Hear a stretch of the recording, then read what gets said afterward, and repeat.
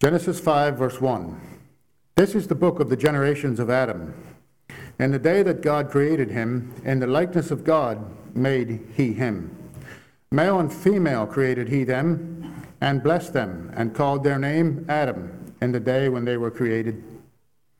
And Adam lived 130 years, and begat a son in his own likeness, after his image, and called his name Seth. And the days of Adam after he had begotten Seth were 800 years, and he begat sons and daughters.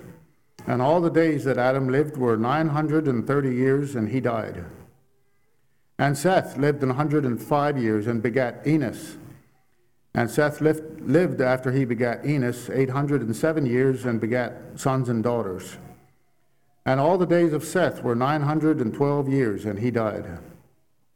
And Enos lived 90 years, and begat Canaan. And Enos lived after he begat Canaan 815 years, and begat sons and daughters. And all the days of Enos were 905 years, and he died. And Canaan lived 70 years, and begot Mahalaleel. And Canaan lived after he begot Mahalaleel 840 years, and begat sons and daughters. And all the days of Canaan were 910 years, and he died. And Mahalaleel lived 65 years, and begat Jared. And Mahalaleel lived after he begot Jared 830 years, and begat sons and daughters. And all the days of Mahalaleel were 895 years, and he died. And Jared lived 162 years, and begat Enoch. And Jared lived after he begot Enoch 800 years, and begat sons and daughters. And all the days of Jared were 962 years, and he died. And Enoch lived 65 years, and begat Methuselah. And Enoch walked with God after he begot Methuselah 300 years, and begot sons and daughters. And all the days of Enoch were 365 years. And Enoch walked with God, and he was not, for God took him. You may be seated.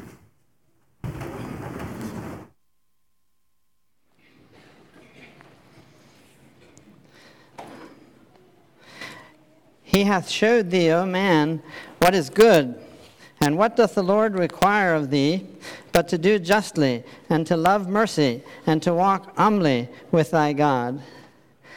And that was a verse that I had thought of beginning with before you, John P., had a sermon on meekness. Thank you for that. And to walk humbly with thy God. The title that I've chosen today is Walking with God. Walking with God. The passage that Dave just read so well is a pretty depressing one, isn't it? It refutes what Satan said there in the garden that day when he told Adam and Eve, "Thou shalt not surely die." Genesis 5, well, the funeral bell just keeps tolling and tolling. So men are born, and they have sons and daughters, and they die. Except that funeral bell and the tolling of it is interrupted when we get to talk about the person who walked with God. His name was Enoch.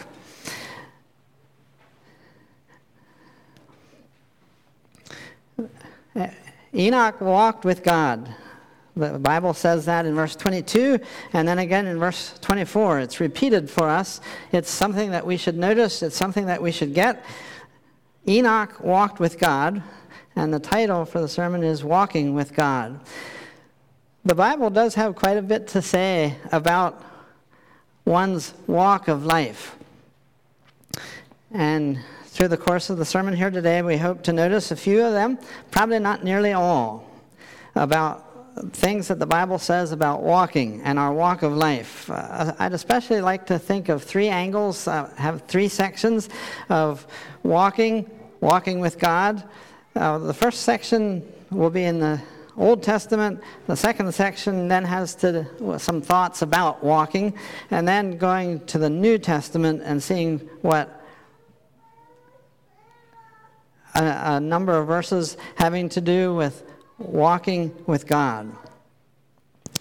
So the first section, thinking about here in the Old Testament, way back here, pretty much at the dawn of human history, back in Genesis 5, the man Enoch, thinking about him just a little bit more. And Stuart Uren says of him, and I quote from Mr. Uren, "While only a handful of verses in the Bible mention Enoch, he stands out as arguably the most righteous man who ever lived apart from Christ." Is that something that you can go along with? Is that something you had thought about? Well, we agree with the part that there's only a handful of verses, don't we? But Enoch is spoken about in 3 verses here in Genesis 5, then hardly again until New Testament, where a couple of the writers of Scripture pick up on Enoch and say just a couple things about him. So as we think about Enoch, let's think about the times, before we think about him and his testimony, let's think about the times that he lived in. What kind of times? What was the culture like? What was going on? Well, we can get a good glimpse of that in chapter 4, the end of chapter 4 of Genesis, looking at verses 16 and following, especially zeroing in on verse 20, 21, and 22. The times that Enoch lived in were times of great discovery and tremendous advances in human knowledge and human work. Notice in verse 20, there was great things happening, and a lot of it was being learned in agriculture, cattle. Verse 21 having to do with music, and this man, Jubal, made some advances probably in musical instruments, took a piece of wood and fashioned it and was able to make some nice sounding sounds, and music had to do with entertainment or worship. Verse 22, iron and brass.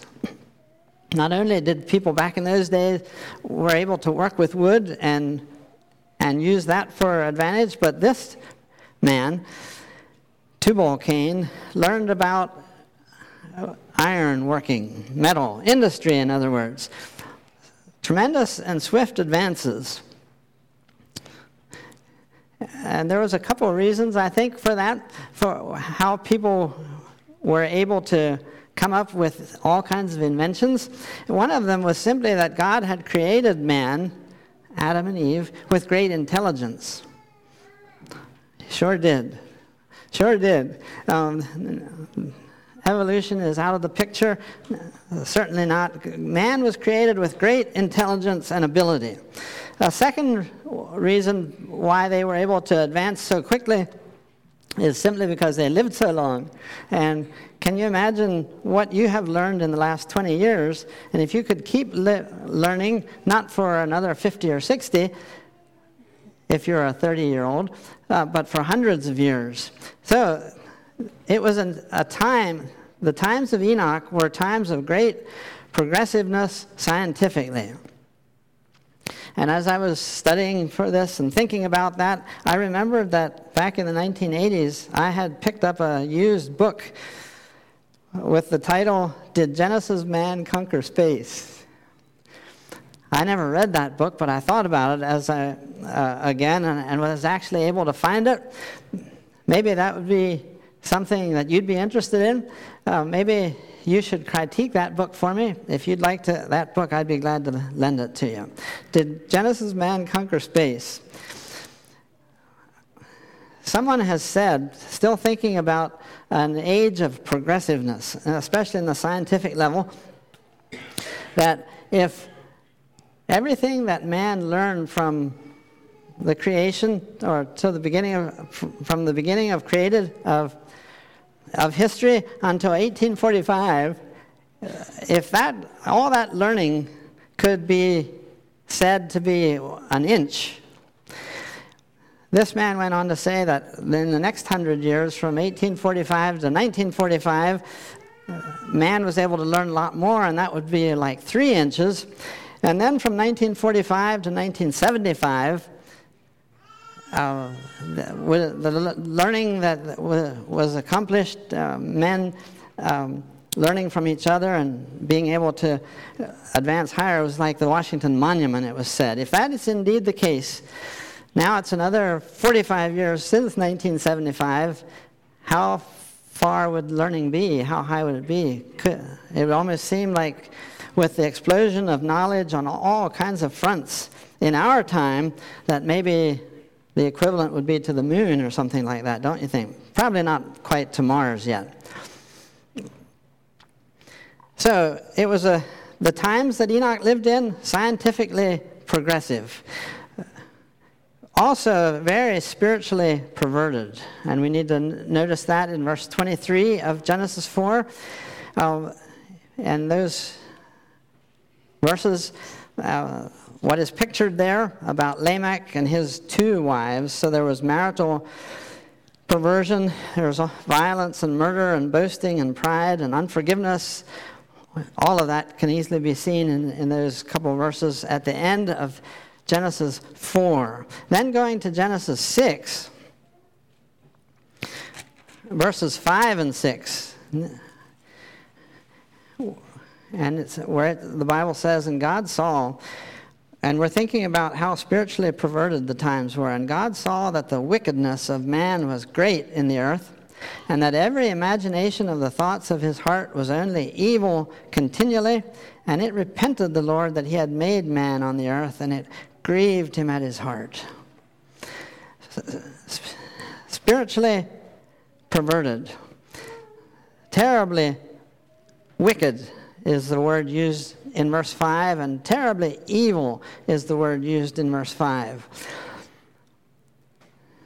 And that wickedness and evil doing came to full flower, I think, in the life of Lamech and after that. From the time of Cain to the time of his great-grandson Lamech, the spiritual perversion came to full flower. And I just would like you to notice, especially God's response to all that. Genesis 6:6. It repented God that he had made it. It grieved him at his heart. Terrible times.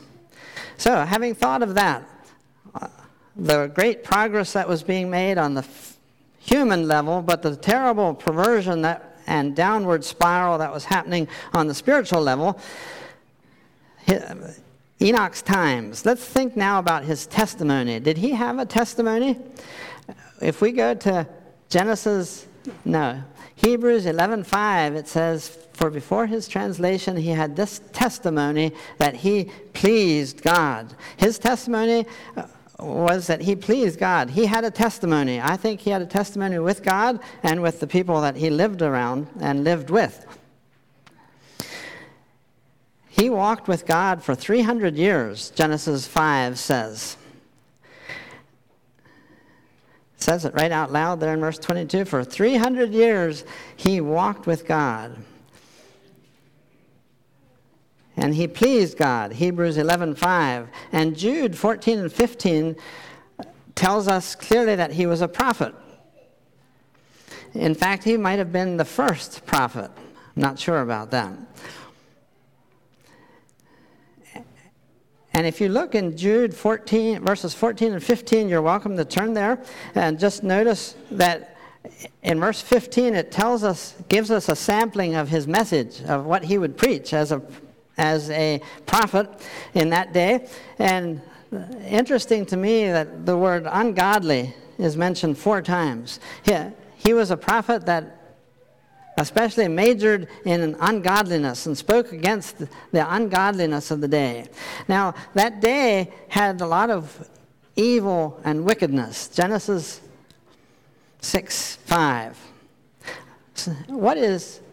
what is ungodliness as compared to evil and wickedness? I would just say that evil and wickedness is terrible, outright overt sins. But ungodliness is a little bit different than that, in that it's just without God. It's kind of humanistic. It is humanistic. It's humanism defined, really, of being able to live without God.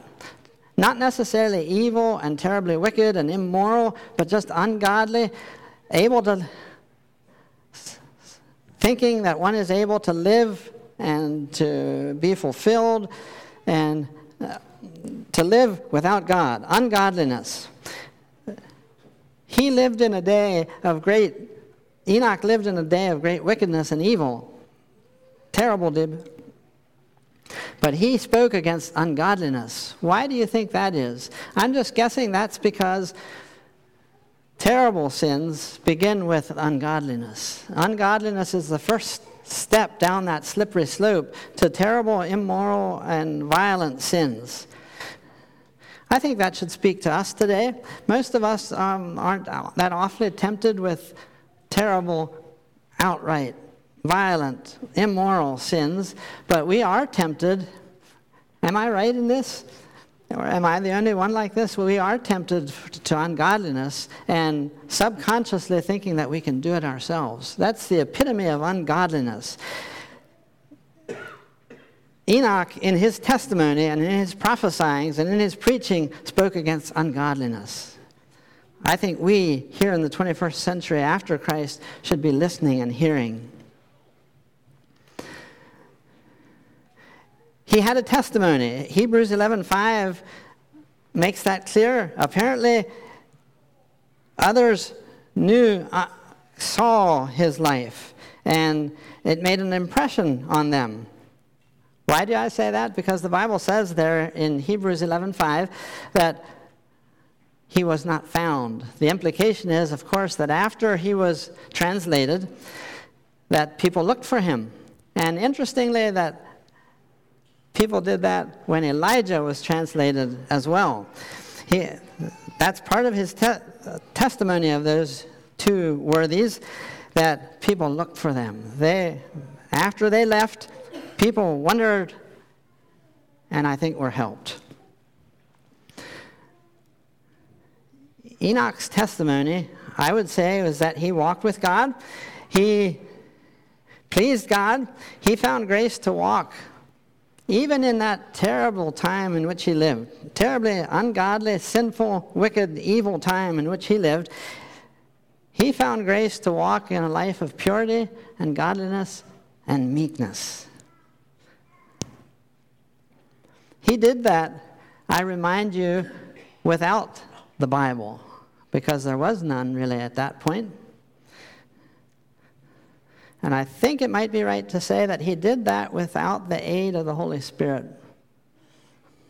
Think about that. Here we have the Bible. We have the Holy Spirit to guide us and lots of other spiritual blessings in Christ Jesus. We also live in terrible times of wickedness and ungodliness, both the overt sins and the more, what we would say, cleansed sins, although there's nothing like that. But the contrast between wickedness and ungodliness. He could live an Enoch life in a Lamech world. Isn't that amazing? Isn't that wonderful? Isn't that purely by the grace of God? What about you? What about me? We also can. Thank God for his grace, because where sin abounded, the Bible says grace did much more abound. And the title, remember, is Walking with God. As we think about that, how that he walked with God in a Lamech world,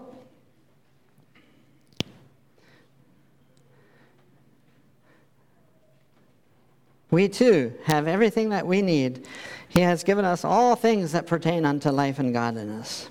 Thank God for Jesus. Thank God for the truth of the Bible. Thank God that there is victory in Jesus. Well, we've talked about Enoch's times we've talked about his testimony. Let's think now about just for a little bit about his translation, which is the word again used in Hebrews 11:5. One eventful day, God took him home. He took him. We would say he was raptured. That's kind of the New Testament way of looking at it, wouldn't it? Isn't it? And I just wonder if he, like Elijah, knew it was coming.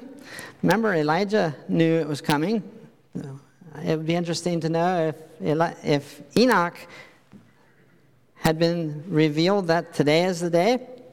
I don't know. But just to say that one eventful day in the future, we don't know when, God will call a whole generation of Enochs home when that rapture comes. Even so come, Lord Jesus. So we talked about Enoch here in the Old Testament. The second section that we'd like to think about together is that of walking. Walking, the title, Walking with God. What about walking? Walking in the Scripture, as well as the way that we use it, is often used in a figurative or a figure of speech kind of a way. We talk about the walk of life, our walk of life. We talk about taking a walk down memory lane and those kind of things. And it all has a literal meaning. We understand what it means, but it's done in a figure of speech. Walking. You can walk, and so can I. But in the figure of speech kind of way, walking denotes, I would suggest, progress, right? Slow and steady, but when we walk, we progress, and we head toward a goal. Slow and steady. Walking denotes progress.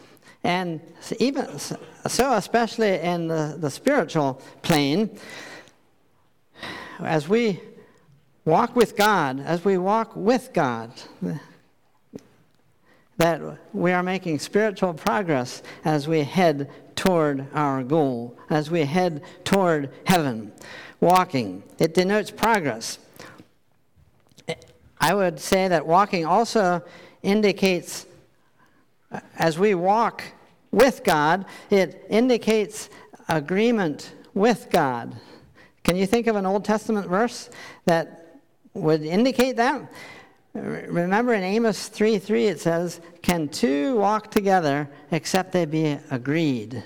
So, not only does walking indicate progress, whether physically or spiritually, but it also indicates harmony and agreement. As we walk with God, as Enoch walked with God, and as we walk with God, it indicates that there is harmony and peace there.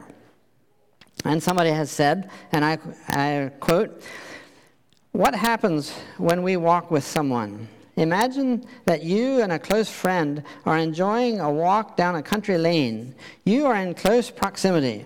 You talk, laugh, listen, and share your hearts. Your attention is focused on this person to the exclusion of almost everything else. You notice the beauty around you or an occasional distraction, but only to point it out to your companion. You share it together. You are in harmony, and you both enjoy the peaceful camaraderie." Can you imagine Enoch relating to God in that way as Enoch walked with God? The other question, can you imagine yourself? Can I imagine myself enjoying and relating to God the Father in that way as we spiritually together, God and I, walk toward heaven? Walking.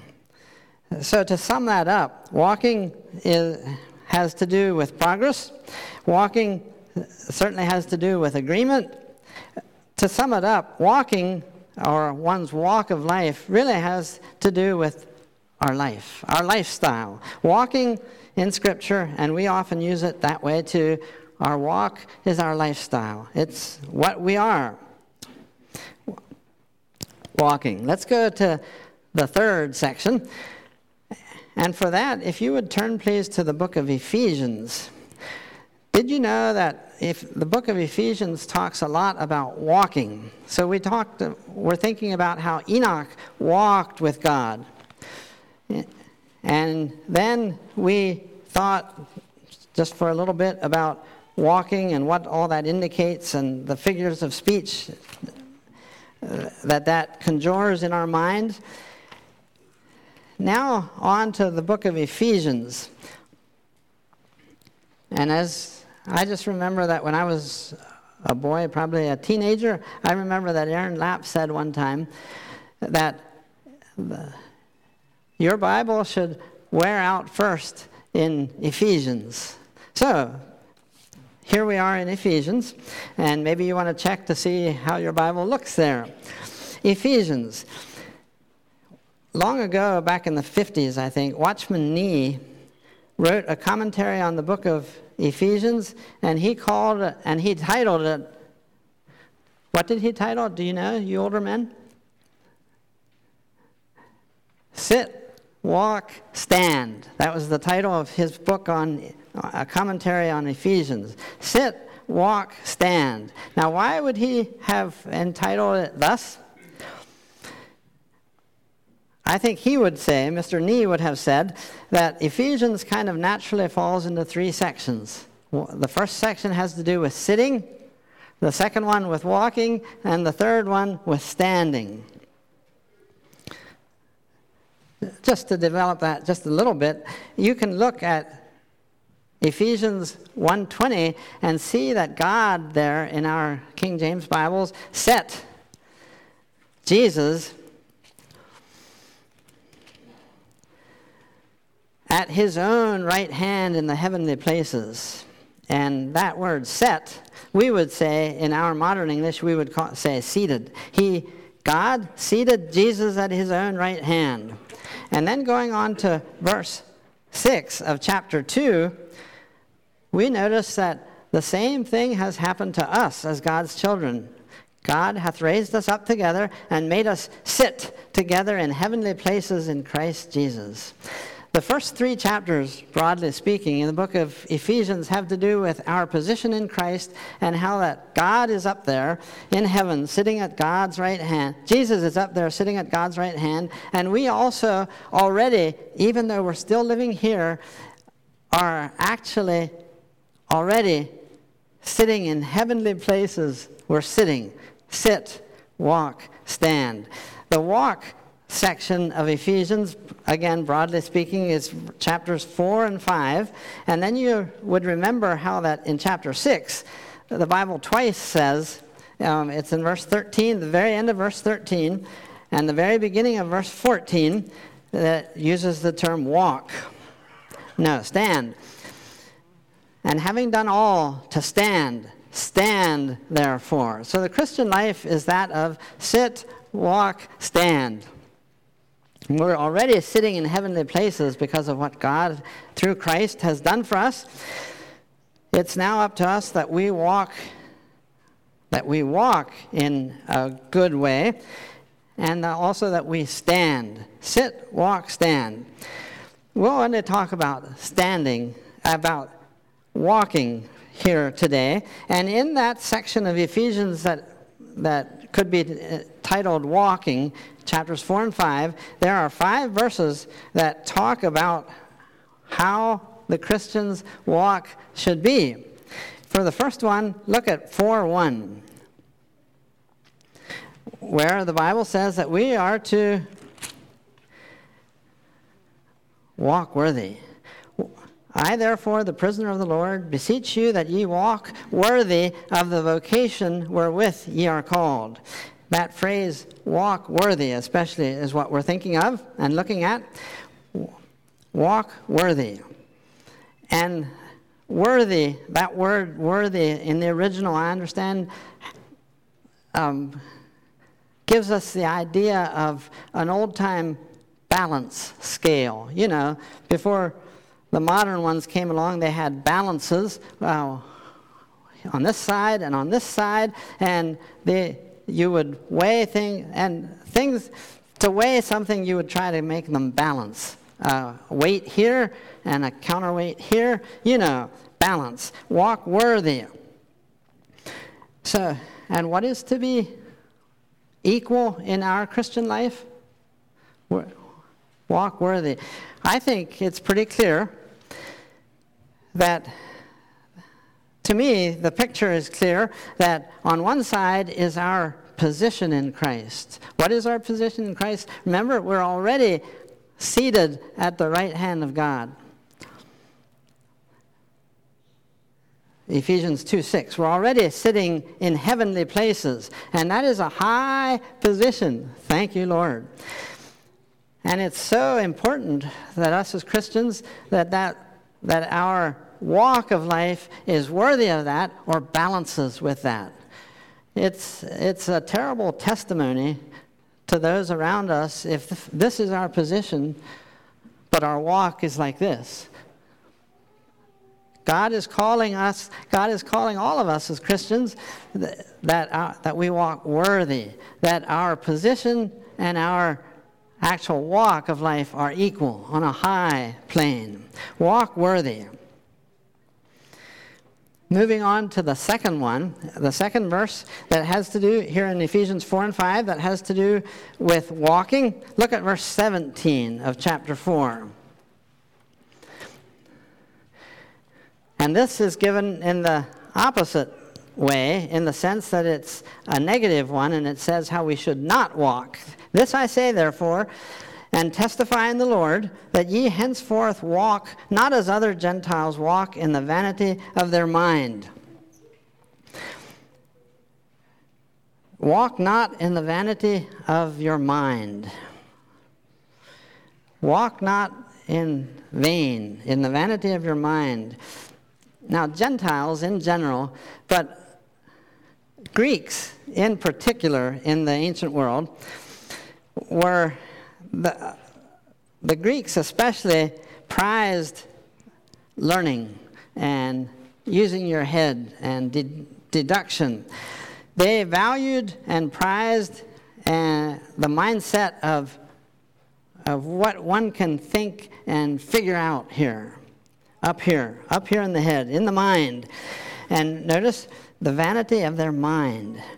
Walk not as other Gentiles walk, in the vanity of their mind. The Romans, the Romans here in Bible times knew and kind of liked how that the Greeks were extra good at figuring things out, mind, And so they would often try to hire Greek people that were well educated, using their minds, as a teacher for their children or as a manager for their businesses.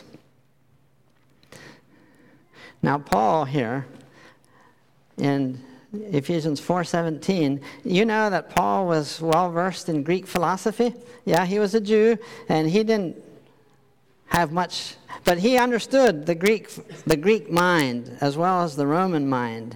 He was well versed in all of that, but always brought people back to the Lord. He was well versed there, but he here insists, just like always, that this human effort, this figuring things out. The Greeks actually thought that almost any issue, any problem that could come along could be figured out in their head. And that, again, is humanism. That's ungodliness. Humanism. Ungodliness is simply doing life, being successful in life without God, putting him out to the edge or putting him off completely because I can row my own boat. I can live my own life.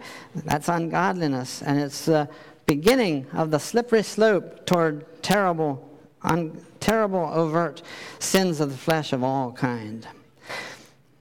And again, I just remind us, because I think that I need it, that is the issue that we face more than the terrible sins, although ungodliness is just as terrible. So the Greek mind and the culture of the day, the worldview of the day that they lived in back in New Testament times was that of ungodliness, humanism, figuring it out myself. And Paul insists here, as he does elsewhere, that that mindset, that worldview of the mind, being all that a person needs, is futile. That's what vanity means. Walk not as other Gentiles walk, in the vanity of their mind. That's futile, it's empty, it's counterproductive.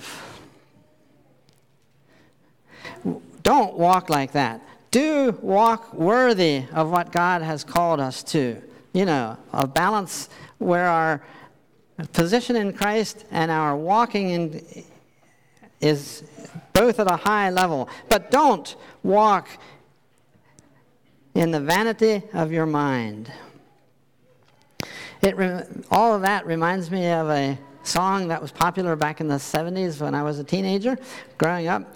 It went something like, here's some of the words that I can still remember. Only Jesus fills the longing that is burning in each heart. I found through trial and error, only Jesus satisfies. Others of you that are in your 60s might be able to hum that or say more words than that, but that's the ones I remember. Only Jesus fills the longing that is burning in each heart. I found through trial and error, only Jesus satisfies. Don't walk in the vanity of your mind where you are your own master. No. Walk worthy. Don't walk in the vanity of your mind. Thirdly, going to 5:2 of Ephesians, you see it there, don't you? And walk in love. Not only walk worthy, not only don't walk in the vanity of your mind, but walk in love. Walk in love. And if we go back 2 verses, back to Ephesians 4:32, that verse gives a different twist, gives a different concept of what love really is. And be ye kind one to another, tender-hearted. That would certainly speak of love, right? Kindness, tender-heartedness, that's love. But then it goes on to say, forgiving one another, even as God for Christ's sake hath forgiven you. And I need that.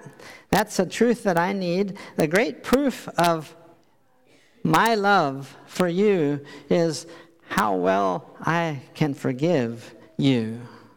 The great proof of how much Jesus loves you is how much He forgave you and how completely He forgave you on the cross of Calvary. Think of His love for us.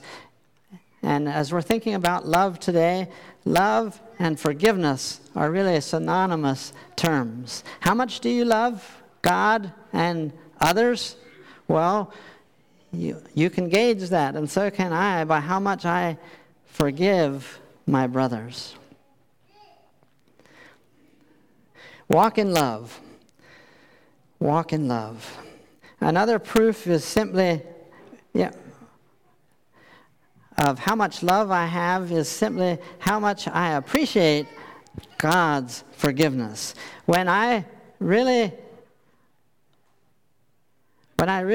sense and understand and remember how much God forgave me, certainly that should have love flowering in my life, forgiveness for each other, for those around me. As I think about that, let me just read a couple quotes on that subject. This is by John MacArthur. Love equals forgiveness. Love equals forgiveness. Because forgiveness is the supreme evidence of God's love, it will also be the most convincing proof of our love. Love will always lead us to forgive others, just as love led God in Christ to forgive us. Nothing more clearly discloses a hard, loveless heart than lack of forgiveness. Lack of forgiveness betrays lack of love. The presence of forgiveness always proves the presence of love, because only love has the motive and power to forgive. The extent of our love is the extent of our ability to forgive. A little later on he says, unforgiveness is also a measure of unbelief. Let me try that again. Unforgiveness is also a measure of unbelief because the person who feels no need for forgiveness feels no need for God. And a person who feels no need for God is an ungodly person, I would add. And one more quote from John MacArthur. The person who sees the greatness of his own forgiveness by God's love will himself in love be forgiving. We are also, according to Ephesians 5:8, called as God's children to walk as children of light. Children of light. We were sometimes darkness, but now are ye light in the Lord. Walk as children of light. Children of light. As I think of that, I just think of a friend of mine that I learned to know a long time ago. Warren Heaston became a Christian when he was an adult after a life of drunkenness and all those things that go along with it. Wickedness, evil living. It wasn't just ungodly, but it was wicked and evil life that he led. And he became a Christian and began walking in the light. But he kept smoking for a while until the Lord, the Holy Spirit, I don't think people talked to him about that. I think the Lord spoke to him about that. I think the Holy Spirit directed him that after a good while of being a Christian and smoking, I think that can happen. I think that can be the case for some. But after a while, the Holy Spirit spoke to him, and he quit smoking. I think that he, like lots of other people, had wanted to quit various times before, but didn't have the power. But this time, as a child of light, God helped him quit smoking. And that, to me, that's a wonderful picture of being a child of light. We are called to walk in the light. Walk in the light. And sometimes God, even after one has been a Christian for 40 years or more, or 50 years, God will come and say, yeah, but what about this? And then if I'm a child of light, then I work by his grace and by his power on that weakness and that sin in my life. Children of light. Now the other thing about Warren Heaston is that he mentioned to me one time that he had been over at Leola Produce Auction and had bought some watermelon or cantaloupe or something. And the Mennonite man that sold it to him, as they were tossing them, I guess, from one bin to Warren's truck, Warren noticed that this Mennonite man had cigarettes in his pocket. And that was, he couldn't figure that one out. And I just say that to say that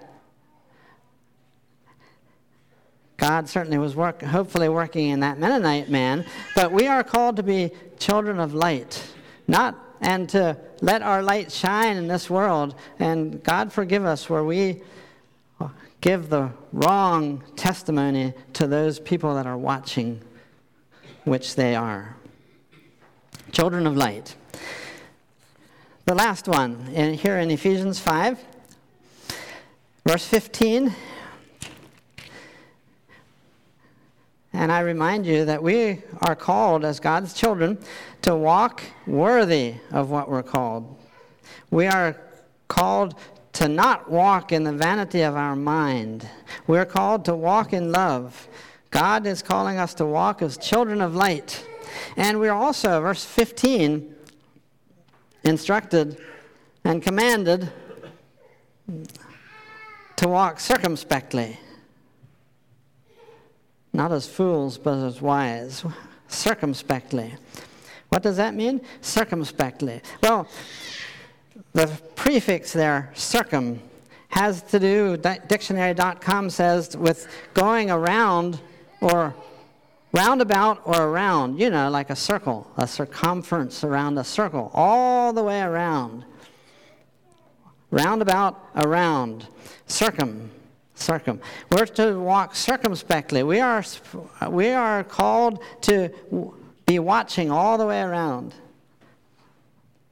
to be sober and watching in the areas of our life that are easy to see and that other people can see, but also all the way around, even to the harder areas of life, where God sometimes points out things that are disappointing and very difficult. But yeah, we are called to be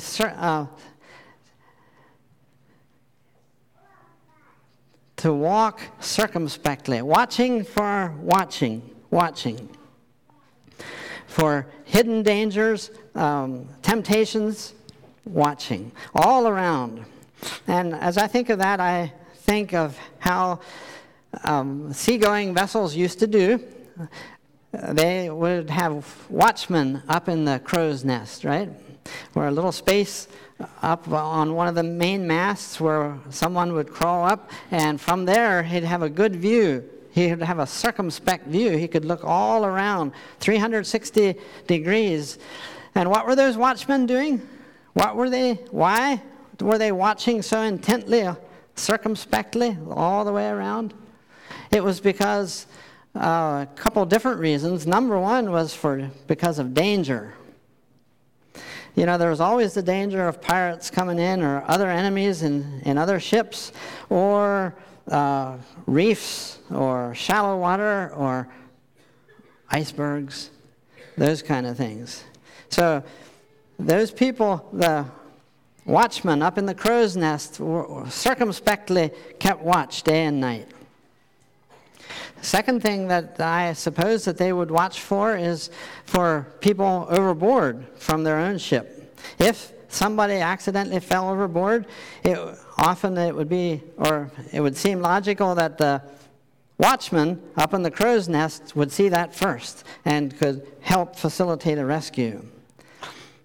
There was a third thing that watchmen watched for, and that's personified by a man named Rodrigo de Triana, who one day in October of 1492 called out, "Land in sight, land ahoy!" He was the watchman on Christopher Columbus's ship. He was the first to see the new land, the new world. So, watchmen, circumspectly, which we're called to be. We watch for danger, we watch for others, and we watch for the goal. One of these days, heaven will be in sight. One of these days, maybe we'll be raptured, similar to what Enoch was. What a day that will be. And we say, "Even so come, Lord Jesus." So I finish, as I started, with Micah 6:8. Okay, I can't quote that right now. "He hath showed thee, O man, what is good, and what doth the Lord require of thee, but to do justly, and to love mercy, and to walk humbly with thy God." Shall we kneel for prayer?